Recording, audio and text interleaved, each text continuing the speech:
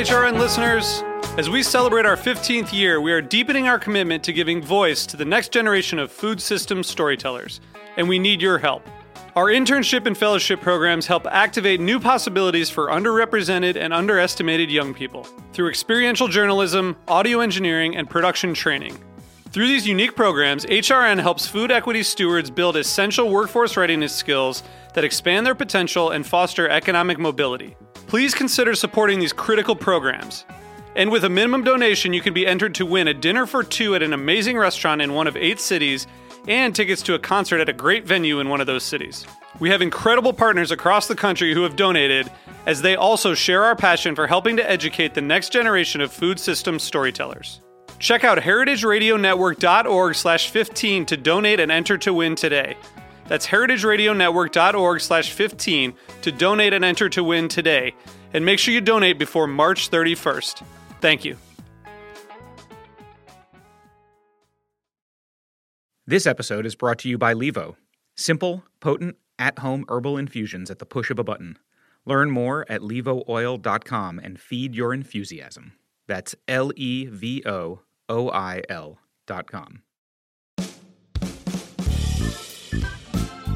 Hi, I'm Mike Schreiber, and welcome to The Shameless Chef, a show that takes us back in time to home kitchens in the 1970s, but still has a lot to teach us today.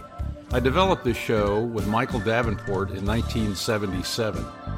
He was the original host of The Shameless Chef, and he shared his fearless attitudes towards food and encouraged home cooks to have fun and take some risks in the kitchen. I'm excited to keep this legacy alive and share The Shameless Chef with you on Heritage Radio Network. Today, I'm sharing strategies for being thrifty, whether you're trying to save money on grocery shopping or save time in the kitchen. This was one of Michael's favorite ideas. He'd start in the menu stage by putting ingredients into categories without any brand names. Then he'd go to the store, study the choices in each category, and find the least expensive choice. His purpose was to find out if the price made any difference in taste. If he tried the recipe and it didn't taste good, he'd try to identify which ingredients had a negative effect on the taste, and he'd attempt to create the meal with a new ingredient. If that didn't work, he'd go back to the drawing board and try another ingredient. Eventually, he'd beam with pride when he found what he was looking for, and he liked the way it tasted. Now, I agree that this was a painstaking method of cooking, but it's an indication of the dedication Michael put into his food, and eventually all of the Shameless Chef programs.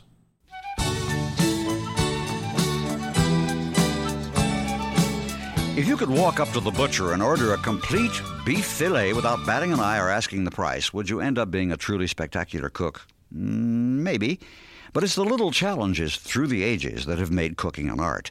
Imagination is the secret ingredient of economy cuts. This is The Shameless Chef, and I'll tell you why. You like chicken cacciatore? It's not an exotic dish. It's merely chicken hunter style. Some Italian hunters sometime must have shot an old, tired grouse and thrown it on the fire with some tomatoes and a handful of herbs and turned out something that costs a bundle on today's modern menus. The Indians probably did the same thing with buffalo meat, although no recipes have come down to us. Exotic curry from India probably was originally made with any old meat, and sometimes really old, or whatever was at hand. A lot of curry spices were probably used to hide the age of the meat, or to make do with whatever was at hand. Curry is thought of as esoterica today. Now, the French, the Italians, the Germans are all famous for their combinations of flavors and textures, and heaven knows only royalty got the best of the meats. There's nothing expensive, for example, about a classic New England boiled dinner, but it's hard to beat for the sheer joy of eating. The history of food tells us that races all over the world made do with what they had from sea, tree, pen, or prairie. All they had that they couldn't find was imagination, experimentation, the inspiration, if you will, that comes from desperation. So let the economy plummet. You can eat well on a pullet. So fillets cost a near fortune. Fish doesn't, and it's better for you. There's a secret in here, and it's this. Buy what you can afford. Spend a little time and imagination, which costs nothing. And you, too, can be a shameless chef if you care about that sort of thing. I'm Michael A. Davenport. I'm not only shameless in the kitchen, I'm good. and cheap. Ciao.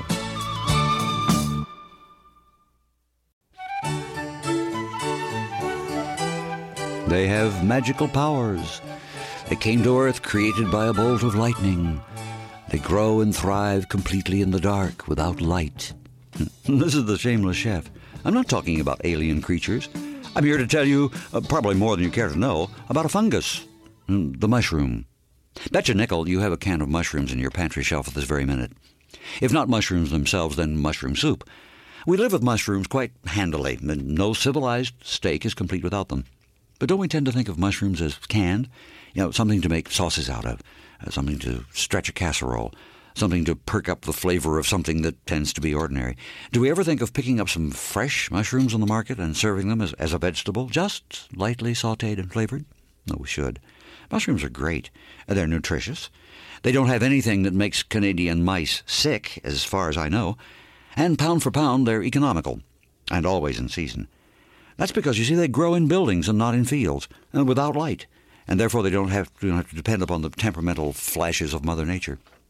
Now, I've got a friend who goes blithely through haunts of coot and hern to pick wild mushrooms. Seems there are only a few days in the springtime when the particular mushroom he likes appears in the woods. It's like the grunion running, very ritual, that. Now, I know that mushroom fanciers know what they're doing. I know they study mushrooms as carefully as a science, but I always have just a little doubt. Mushrooms in the market, on the other hand, are like potatoes, reliable, fresh, chock full of goodness, and safe. Hey, I learned something recently. People on the East Coast prefer the pale, barely toasted, light-colored mushrooms. Now, the West Coasters like the deep, dark brown variety. And they're the same mushrooms, East or West. They're just cleaned up, and sometimes touched with a little preservative before packing. That's for the pale Easterners. You see? I tell you all this just to bring mushrooms to your attention. I know I forget about them from time to time. But they're a wondrous vegetable, a great flavor thing to combine with any other vegetable. And they'll turn something pedestrian into something quite extraordinary. Now, Michael A. Davenport here, the Shameless Chef. This week, take a mushroom to lunch, or dinner, or dancing, or an evening on the town.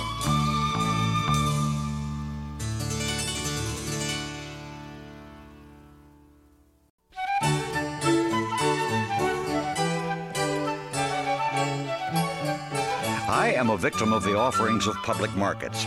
I go to buy a few things, some salad greens, a couple of pieces of fresh fruit, and I end up with enough produce to fill the back of a pickup truck. Given the display of supposedly farm-fresh produce, and something in me snaps. This is the Shameless Chef with a sure cure for market addiction. To begin the cure for market addiction, there is one sure method. Don't go. Now, you may have withdrawal pains. You'll begin to imagine the juice of a fresh, freestone peach dribbling down your chin. Take a cold shower. Your teeth begin to itch for the crunch of escarole and parsley salad. Say the multiplication tables backwards. There is no sure cure for market addiction that I know of except complete and absolute abstinence. One of the big risks of marketing in public display areas is that in addition to the fresh produce, other temptations abound. Homemade jams and jellies, bakery and meat specialties, plants and flowers, nuts. I've been known to go to the farmer's market in Los Angeles, a hotbed of produce addiction, with every intention of buying some fresh fruit for a centerpiece, and come home with 4 shopping bags full of things like freshly ground peanut butter, 4 pounds of it, 3 Peruvian wall hangings. Once many years ago, I found myself in the Mercado in Guadalajara just to stroll through for a little local color, don't you know? And among my final purchases were 24 bandanas and a lifetime supply of corn tortillas. And I was just visiting, mind you. No kitchen to cook anything. Other dens of iniquity to avoid if you are a market addict would be Chinatown in San Francisco. 3 hours after a visit there, you'll be searching frantically through cookbooks trying to find 4 ways to cook 4 pounds of bean curd. Eschew with your very life Barnstaple Market outside London, unless you want to bring home enough runner bean chutney to supply the entire East Indies. This is Michael A. Davenport, the Shameless Chef, a practicing and experienced farmer's market junkie. Now I must get back to making jam out of those 4 flats of fresh strawberries. Stay with us for more of The Shameless Chef after a short break. This episode is brought to you by Levo, the world's most intelligent at-home infuser. It's super easy to use to make infusions for cooking, candies, cosmetics, and herbal medicines. When the box showed up, I was excited to try it out as I've heard good things about the machine. It looks like a space-age coffee maker on the counter, and having it out makes me want to infuse everything. I've got plans for the hot peppers on my counter and the sage I picked from the garden before the first freeze last week, along with some other choice herbs and spices. I think everyone on my list is going to get infused oils this year. So far, I've used it for cannabis, basil, and orange peel infused oils and butter. The machine even has dry and activate functions for the highest potency and stability in your infusions, and you can connect through Wi-Fi to track your progress and record your recipes and share with the Levo community. Learn more at levooil.com. That's LEVOOIL.com.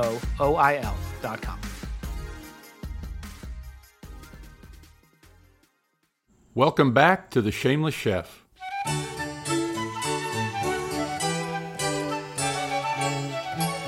An aunt of mine once opined, so it's a dreary, stormy day. There's nothing more cozy and comforting than a warm kitchen, the ticking of an old-fashioned clock, a pan of cornbread in the oven, and a good pot of beans bubbling on the stove. Does that sort of Americana make you nostalgic or slightly nauseated? Well, anyway, this is The Shameless Chef, and today I'm singing the praise of the lowly bean. Beans, the world's greatest staples. You encounter them in the simple and savory French dish, the cassoulet, and the highly touted baked beans of Boston. And though they're enjoyed all over the world, they undisputably came to the world originally from America. Scarlet runners, kidney or French beans, lima or butter beans, haricot beans, flageolets, all the types of string beans, they came from this country. French explorers brought them back, and then they returned here to be called, strangely enough, French beans. Beans are so popular because they're good in season and out. Fresh from the vine or stored dry, cooked with simple seasonings by themselves when they're fresh, or as part of the hundreds of casserole recipes that come to mind. Beans are hearty, incredibly cheap, but they store nearly forever, and they're very, very high on the nutritional scale. They tell me, for instance, that there's more protein in lentils than in beef, and cooked correctly, they taste as good, methinks. Beans are so wonderfully simple to cook. The dried varieties, and the list is endless, need to soak overnight and then be cooked. The addition of flavorful vegetables like celery and onions, the application of a bouquet garni, some meat, fresh or leftover, and you have a dish fit for king or family. You don't have to watch and agonize over beans. They simmer quietly by themselves on the back of the stove until you're ready to serve them, whetting the appetite and charming a dreary house, as me old aunt contended. Bet you forgot about beans, didn't you? Let your memory or your nostalgia be jiggled by these words from The Shameless Chef. Cook a bean or so this week. Michael A. Davenport here, intoning the praise of the lowly bean, or as they say in Mexico, ay frijoles.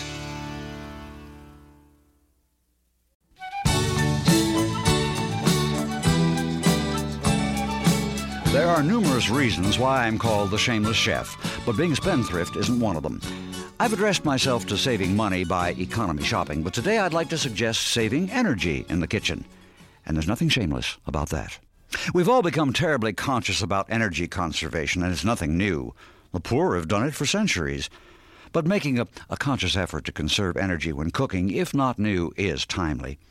Every time you turn on that range, you're using energy. The more it's on, the higher it's turned up, the more energy you use. So let's consider, for the moment, conserving not only the energy of resources, but the energy we personally expend cooking. In the kitchen, saving may not necessarily be easy, but certainly anything that's easy is economical. Of the nervous system, precious time, and energy. Slow cooking is the first thing that comes to mind. Things like stews and casseroles and slow roasting dishes. They all generally save energy. Many of them can be done in small appliances like the toaster oven, which uses less energy. It makes a more economical use of time, too, which is a resource that really needs to be conserved. The toaster oven cooks while you're away. Cold things. They don't require anything but the fridge, and that's running anyway. Crudités, salads, cold cuts, all represent a nice change, and you never have to turn on the burner. Leftover coffee? Don't throw it out. Serve it iced for a change, and you don't have to use energy to make a fresh pot. Tea brewed in the sunlight is delightful, and I find it quite addictive as compared to the traditionally steeped style. Then there's the lovable, economical leftover like meat, only slightly warmed and served with gravy or sauce. Now, warming up takes less energy than cooking from scratch. Further, leftovers are a great opportunity to use some of those spices and flavorings that are going to waste in your kitchen cabinet. As a chef, I may be shameless, but I'm not profligate. Saving time and energy in the kitchen gives you more time to worry about the energy crisis. Michael A. Davenport here. Click.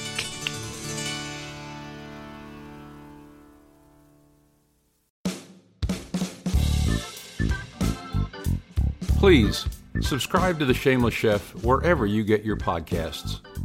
The voice you heard throughout this episode was Michael Davenport, the host of The Shameless Chef, who unfortunately passed in 1985, but lived a truly vibrant life.